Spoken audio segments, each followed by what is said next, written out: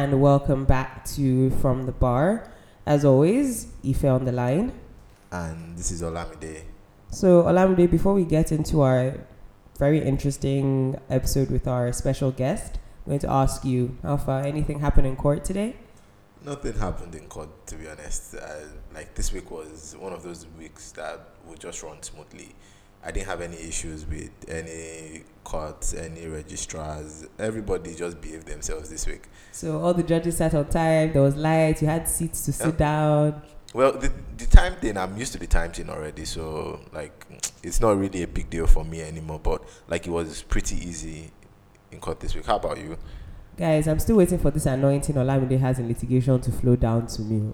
To be fair, mine was also pretty uneventful. The only thing I'll say is I thought I was supposed to have Friday off. And then Thursday, 9 p.m., I got a call from one of my guys that I'm in court on Friday. So that was my less than exciting Friday. But other than that, that was really it for me in court this week. Oh, yeah. You know, there's this in the Court of Appeal does where they send you a hearing notice like 2 days before the matter. And you're like, this matter has not come up for almost 2 years. Why are you sending me a hearing notice now? And I have to start running up and down. It's actually really funny. And it's actually something that I really hold deep in my chest because I don't understand. My matter has not come until 2019. It's now 3 days beforehand. You want to tell me on Friday that matter is coming up on Monday. How do you know I filed my brief? Is it good or wrong now? Yeah, so like if I mentioned, we have a guest today. He's a barrister all the way from England, and he was our colleague for some time. He was on secondment at the law firm we work in. His name is Ololade. So I would just pass the baton to him now to introduce himself. Barrister Ololade coming up on the mic. Thanks, Ife and Olamide. My name is Ololade Sharami. I'm a barrister practicing at the Bar of England and Wales. I practice from a Chambers Code 5 paper, and my principal areas of practice are property and commercial law. Commercial tends to be a nebulous term, so I'll break that down slightly. I do banking and finance litigation, insolvency litigation, general contractual commercial disputes, and some company and partnership disputes as well. I'm also the vice chair of an organization called the British Nigeria Law Forum. It's a bilateral organization that has a presence in both England and Wales and Nigeria.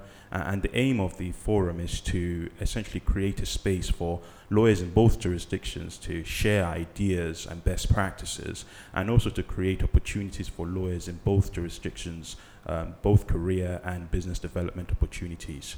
So that's my bio. Guys, nebulous term. We're not just teaching you law, we're also teaching you English at From the Bar. Yeah, but you should gauge that bio, really. Just gauge the bio alone. Then you understand why we're using big SAT words here. Well, so you told us, everything I've been hearing, England. So my next question is, the elephant in the room. I mean, what has brought you into the trenches with us? Everybody is looking for how to exit out. Ololade is entering in. Is there something we don't know? As in, for the longest time, I've been Nigeria facing. I'm Nigerian, obviously. My name gives that away, and I was born here, and I've always wanted an opportunity to spend more time here and to experience the professional side of life here in Nigeria, especially the legal professional market, the professional legal market, I should say. And when I was, I think, just under 2 years in practice, I discovered a scheme called the Pegasus Scholarship. Well, it's not a scheme, but it's a trust, the Pegasus Scholarship Trust. And this trust operates a scheme where you can apply to the trust for funding for various placements at leading international legal organizations. And they have a number of schemes set up already, going to places like Singapore, Hong Kong, Bermuda, those British overseas territories, and other great jurisdictions like New Zealand and even Dubai. But they also have the option of you creating your own scheme and then applying to the scholarship for funding. And that's what I did, and I thought it was a great way to scratch the itch I have held for some time to experience Nigeria. So I did that, and that's what brought me here. So people are getting scholarship to go to Canada, and before I even get a scholarship to go to Dubai and New Zealand. Ololade got scholarship to go to Nigeria. I absolutely love it. But there's something you said. You said you were talking about how you felt when you were 2 years into. Olamide and I notoriously call ourselves baby lawyers. We're in our 3rd year of practice. How long have you been practicing? I've been on my feet since pupillage for 4 years now. Well, it will be 4 years in September. As if I included the year of pupillage, it would be 5. But I've been called since 2015, so I'm in my 7th year of call. Okay. Olamide and I were called in. Well, let me not disclose our age, so you won't know how baby we are. But to be fair, by the time you do the math, it's quite clear. So, talking about scratching the age and everything, and also I know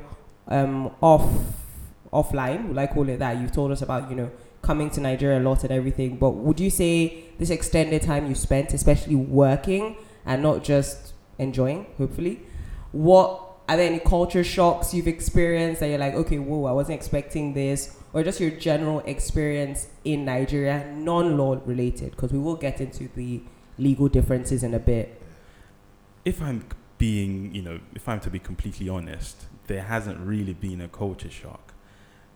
So no last mile on the road, just jumping in front of your car. Or you see people with sirens and they're just blaring their sirens mindlessly in traffic. But to be fair, Ololade has said that he's not, he's a Niger boy. In fact, actually, Ololade is an Ijebu-Ode boy. So I understand that maybe you're obviously very comfortable with Nigeria, but just looking at it from a working person perspective, has there been anything that's come up in these 2 months that you're like, okay, I wasn't expecting that? Everything's just been smooth sailing. And it's okay, or you can say the latter, we won't beat you. It hasn't been smooth sailing insofar as, there are difficulties everywhere. And some of the difficulties I've experienced here, I didn't necessarily anticipate. Well, perhaps not anticipate is the right terminology. So, for example, and I'm sorry to use this example, but for example, when I came here to Lagos, I was pleasantly surprised by how, not modern is not the right word, but how London-like things can be. Wow, guys, we're moving up in the world, though. I genuinely was. And I was pleased to see that because I intentionally came with no expectations. And that's not, don't misconstrue that. The reason why I chose to come with no expectations is because when you say I'm going to Nigeria for 2 months, people start to say stuff like, oh, be careful, or you're going to, they start to say really negative things, which I don't, subscribe to. So I decided to, come with no expectations, and the things that I've seen have been generally great. But like you said, I'm an Ijebu boy, and not too long ago I spent 3 whole months in Ijebu-Ode. So that was a culture shock at that time. So having experienced that, coming to Lagos wasn't really a culture shock. It was just amazing. It was like the halfway house between being in London and being in Ijebu-Ode. Yeah, so we are giving Ololade that London to Lagos, Lagos to London feel. Although, to be fair, when Ololade was telling me about the 3 months he spent in Ijebu-Ode, me myself as an Ijebu girl, I was starting to feel bad because I haven't been there in over a decade. So clearly, I need to see my way around as well. You actually need to see your way around. Please, Abeokuta boy, get off my mind. Yeah, but Ololade, you mentioned something. You said 1 year. Okay, when you're trying to give us the number of years you've been in practice, you had mentioned pupillage. So like that's a term that I think is common to England. So could you just give us a brief background of what the difference is between practice in England and Nigeria, the differences you have noticed from practicing here? I will also just step in and say that, most of us are probably aware that in England there's a slightly different way that they practice, whereby you're either qualified as a barrister or you're qualified as a solicitor, unlike in Nigeria where we have a merged practice, and then even if you only ever go to court, you're still a solicitor, and vice versa. You can never go to court for 30 years and decide that you want to put on wig and gown. But it's a little bit different in England. So joining my voice to Olamide is, what's it like, just being a core practice barrister, and what are those differences you've seen spending the 2 months with us at the firm. Yeah, so we are not the real barristers, like people call us, but Ololade is Barristers and solicitors of the Supreme Court. But Ololade is a barrister, so yeah. I suppose there are many differences, so I'll just focus on a few. But the main difference is the fact that the profession here in Nigeria is a fused one. So you are a barrister and solicitor of the Supreme Court of Nigeria. Is that correct? That's the right phraseology? Yes, you're correct. Yeah. Okay. Whilst in England and Wales, you can qualify as either a barrister or a solicitor. You can, transition between both, but you can never do, as far as I understand the rules, you can't be both and practice as both at the same time. You have to separate them. So that's the fundamental difference. But that also leads to other things. So, for example, everyone essentially operates from a firm of some sort. Although I understand that some people classify themselves as chambers, I think that's to indicate that they principally do advocacy and the barrister type of work, right? No, is that incorrect? Yes, it's just a title. It's just part of the name. It's just a title. A lot of people don't, like, a lot of lawyers, or quite a number of lawyers, actually do not know what the term chambers would signify if you were in another jurisdiction. Okay. So here we use it loosely, same way you use barrister loosely. Or the same way people say and co, but it's only them in their firm. Sorry, right. No shots being fired. All right, fair enough. But substantively, what they do is the work of a solicitor and a barrister, whether or not they call themselves a law firm or a chambers. Exactly. And so that's fundamentally different.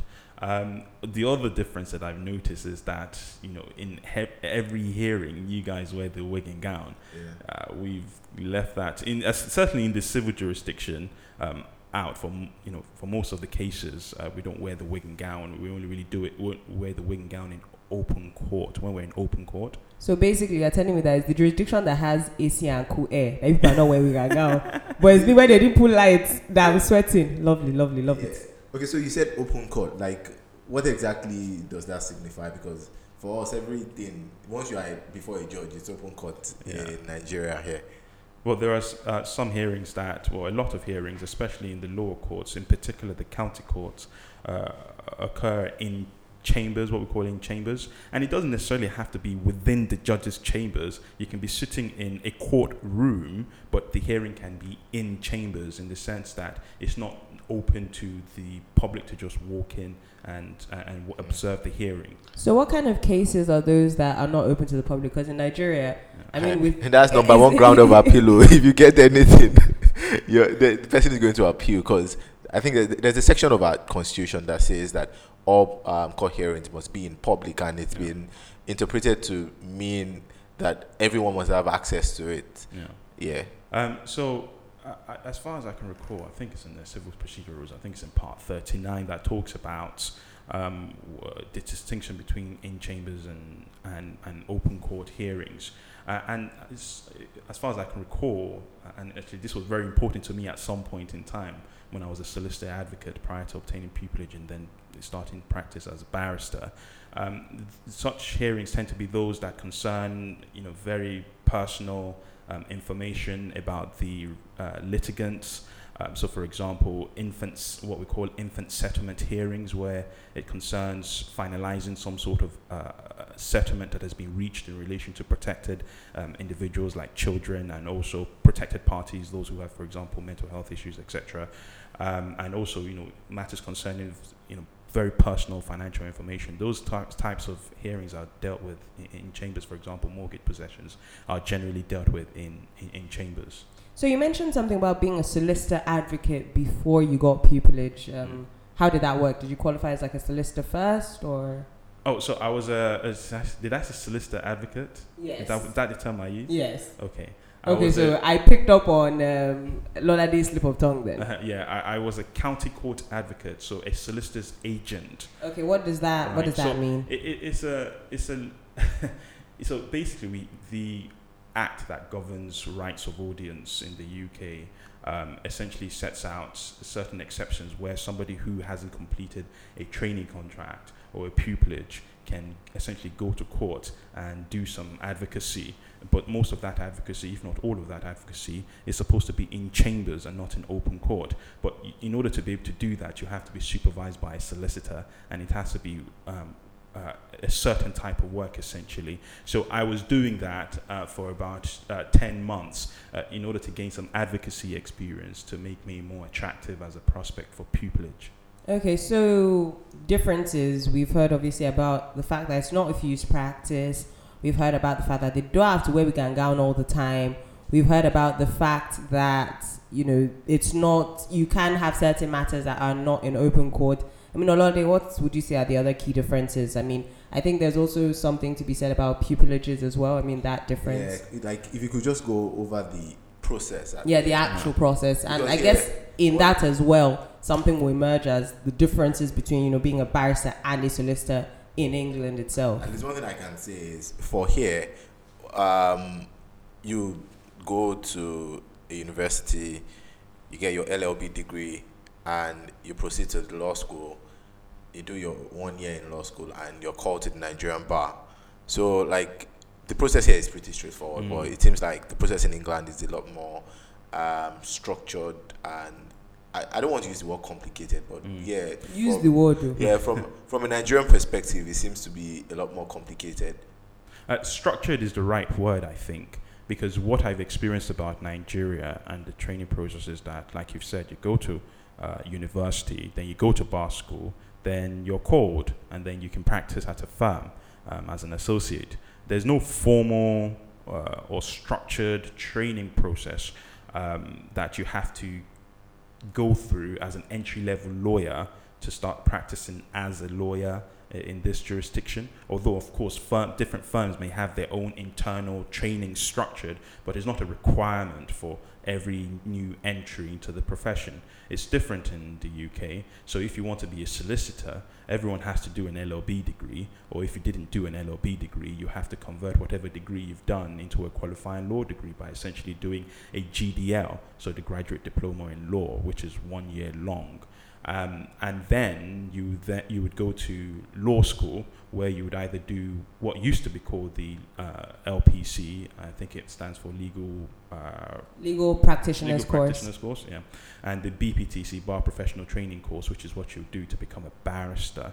But legal training in England and Wales has changed and has gone a lot of reform recently. So I won't get into that yet. But I'm just giving an overview of the process. And once you've done, those courses, you then, if you're going down the barrister stream, search for pupillage, or you should have been searching earlier than that anyway. You need pupillage, which is technically pupillage is a 6-month long period, but you need 2 6-month long periods to have a qualifying period of pupillage. So the first 6 months is a non-practicing 6 months, where you essentially shadow members of chambers or your pupil supervisors in particular, and you would help them with their workload essentially, and they essentially train you. And then the second 6 months is a practicing 6 months, where you're still covered by a supervisor or supervisors, and then you get to go to court. You do hearings in the county court, etc. You're actually doing paid work. So that's pupillage for you. And once you've completed pupillage, you then need to apply for tenancy at a particular chambers. And that's the process of essentially becoming a barrister and practicing. But even if you don't get tenancy at the chambers at which you've trained, you would still be, so long as you've successfully completed pupillage, you would still be a fully fledged barrister, and you can start practicing in your own capacity. To become a solicitor, you would, after doing the LPC, you would then get a training contract, and that's 2 years long, which, as I understand it, is split up into various seats, usually 4 6-month seats over 2 years at the relevant firm.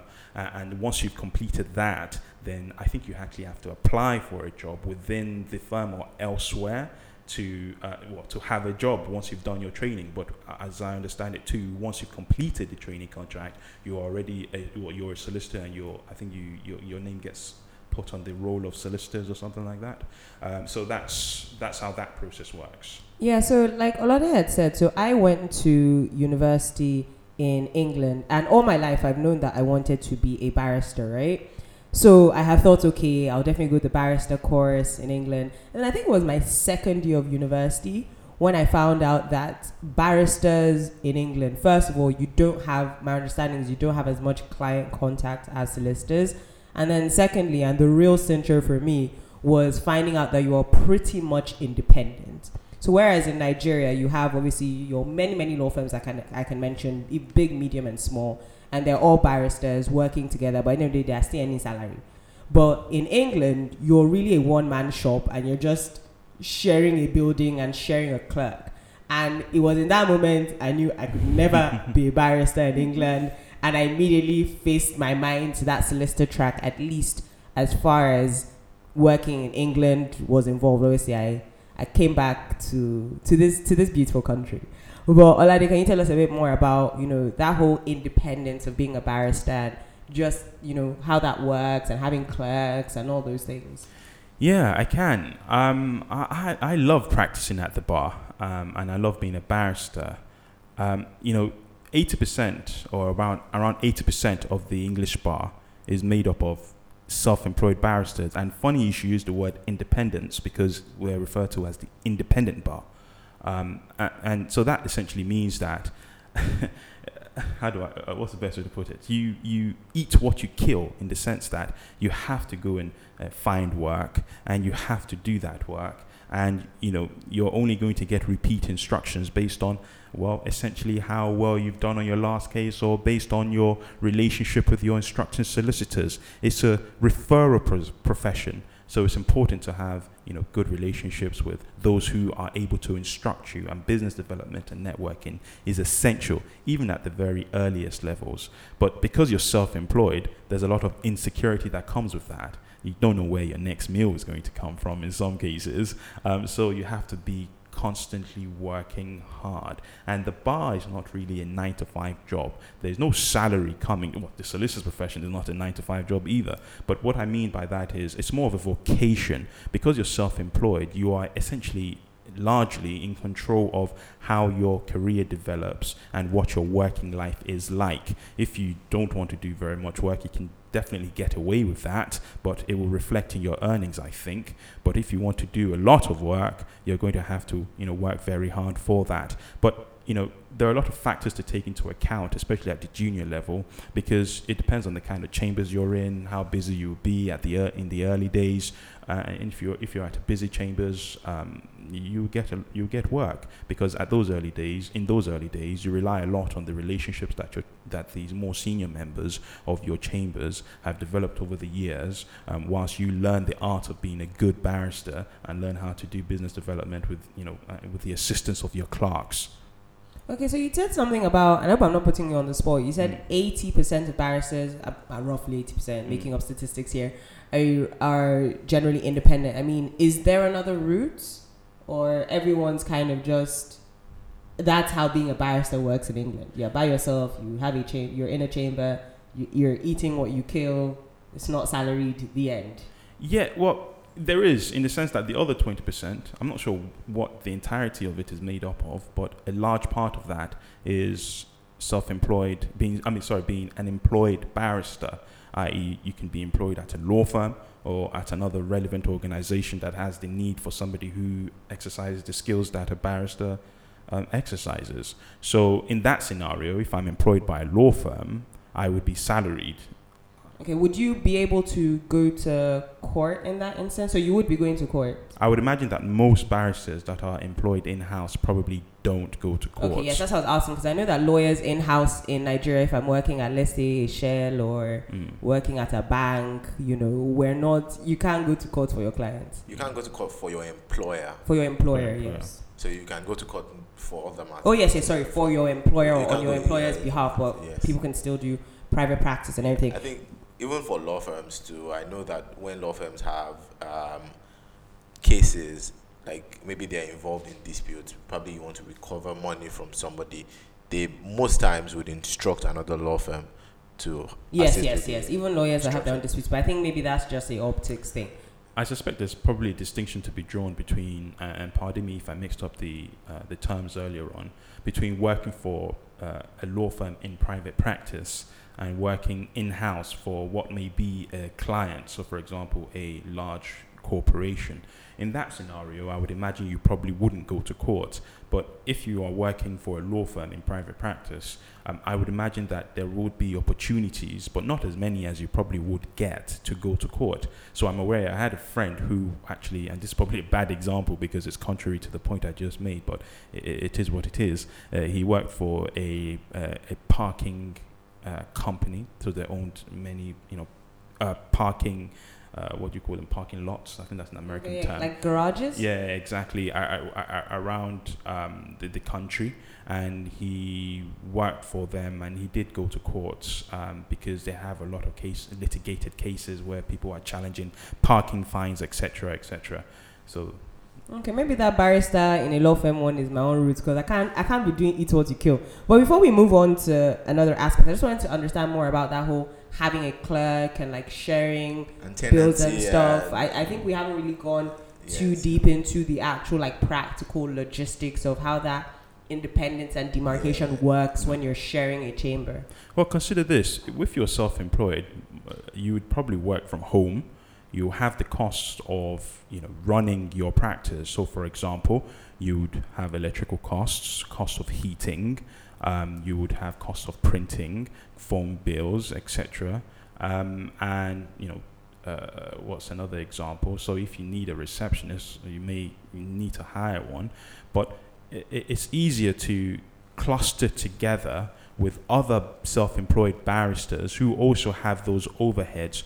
And with whom you share, how do I put it, similarities in terms of what you want for your practices. You come together and you essentially rent a building, and then you all pay rent into essentially a kitty, which essentially funds chambers' budget for the year, and it is from that budget that you pay the rent for the building you're operating from, and then you pay your administrative staff, and you pay your clerks who essentially help you with diary management, business development, and other important tasks that are necessary for a barrister to have a good, effective practice. So that's essentially what it is. You're a bunch of self-employed people coming together under one brand at one location to market yourselves as a cluster of barristers. So at 5 Paper, there are about 40 to 45 barristers we have in chambers. We're all essentially self-employed barristers, but we work together to share the overheads of practice and do marketing together, etc. Okay. Now I think I have a clearer picture of what practice in England, practicing as a barrister in England is. Yeah, definitely. And my earlier statement about it being complicated, I think now I agree with you that it's a lot more structured, in fact. So I'll just ask, do you have any advice for people who might want to transition into practicing in England? Because yes, the thing is,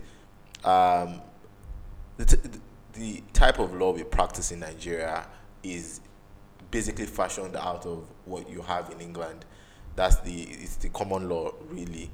So knowledge of the law is probably not so different, but people feel like they can make the move. But now that they'll be moving into a more structured environment. So what advice do you have for persons who want to actually practice in England, move from Nigeria and practice in England?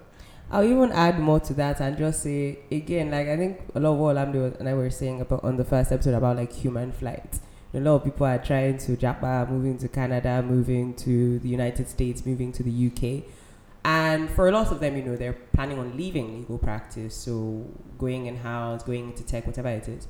But for people who want to take, their legal skills and they like being a lawyer and they want to be a lawyer in England, specifically, we're talking to the barristers today, what's your advice on making that transition? I'm sure a lot of what you're going to say is already going to be the logistics, like how we went over how you actually become a barrister, pupillage, this and that. But just that Nigerian element, any special advice? In terms of advice, I think there are 3 principal things I'll say, and I'll try not to go over ground that's already been covered. I think the first thing is to be realistic. Right? No matter whether or not you want to be a practicing barrister in England and Wales, or you want to be a solicitor, you have to be realistic about your objectives and what you're trying to achieve. you have to understand what those are and how you can best go about achieving them. So, for example, law firms are businesses and chambers are businesses too. So this goes on to my second advice. You have to be able to make a business case for what you're trying to do, right? So if you want to go to the UK and practice as a solicitor in England and Wales, then you have to ask yourself, what makes me, attractive? I mean, you can do it for the sake of doing it. So, for example, I understand there's a qualified lawyers transfer scheme that people can participate Yeah, with. there That's, is. yes, that's run by, I think it's maybe perhaps run by is the wrong term, but I think the organization that had general oversight of it is the SRA, Solicitors Regulation or Authority. There isn't a similar thing at the bar as far as I am aware. And if you went to England and Wales and you wanted to practice as a barrister there, I think you would have to undertake a period of pupillage. But I think there may be some concessions in place. You would have to liaise with the Bar Standards Board, but I'm not sure what any of that entails.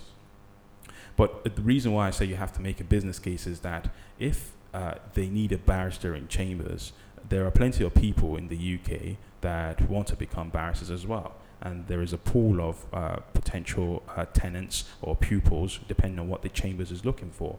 So if you're going to come over and you want to compete, then you have to compete on a basis that makes you unique, right? So if, for example, you have a chambers that wants to, you're practicing in Nigeria, that wants to, have more presence, in Nigeria, or wants to do more Nigeria-related stuff, and you can bring that, then that'll be brilliant. I know it's easier to do in the solicitor's profession, especially in transactional or advisory areas of work, because the principles are essentially the principles related to transactions in many jurisdictions, speaking broadly here, are generally the same. But when it comes to litigation, that's a bit harder, which means it's a bit harder to transfer or to become a practicing barrister in England and Wales as compared to becoming a practicing solicitor in England or Wales. So my advice would be that you have to think about the business case, because if you want to work for a significant legal organization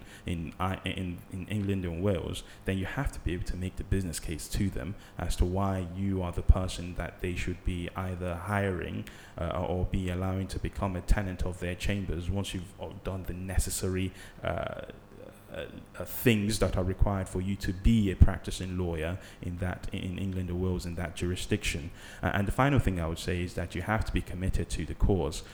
It's not good enough to think that you're just going to come over and things are going to run smoothly. Even with reality and having a business case in mind, it's very tough. To get a pupillage in England and Wales is extremely tough, and we have to be realistic about that.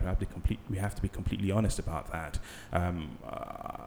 I think each year law schools, was certainly when I did it, were producing between 1,000 and 1,500 bar school, well, at least they were accepting between 1,000 and 1,500, people on the BPTC, the bar course, every year. But there were only around 300 pupillages available in England and Wales every year, and each barrister's chambers take about one or two pupils a year, and at the end of that process, at the end of that 1 year, you would still need to be considered for tenancy within those chambers. So if the chambers doesn't have the space it thought it would when it took you on or offered you pupillage, both of you may not get taken on, and in rare instances, sometimes none of them are taken on. But good chambers will assist you to try to get a tenancy elsewhere. So it's already fiercely competitive within the domestic market. So if you want to come in as an international or as somebody with international experience, I think you would have to be able to make the business case for why chambers should offer you a space in chambers as opposed to somebody else. And I imagine that the same is true for the solicitor's profession, because even though that's larger, my understanding is that there are about 180,000 practicing solicitors in the UK, whilst the bar is floating around the 16 to 18,000 level, right? So there are about one barrister to every 10 or 11 practicing solicitors. So the training contracts on offer, I think, is significantly the number of training contracts on offer is significantly larger when you compare it to the number of pupilages on offer. I think there's close to about 10,000 going each year.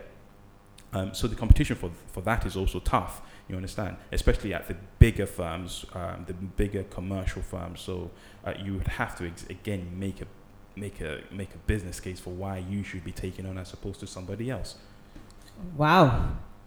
That's a lot to take in, isn't it? Yeah, I really like the way you structured your advice. It was very directional in the sense that a lot of people want to leave. Yes, I understand the frustration of wanting to leave a system that constantly frustrates you.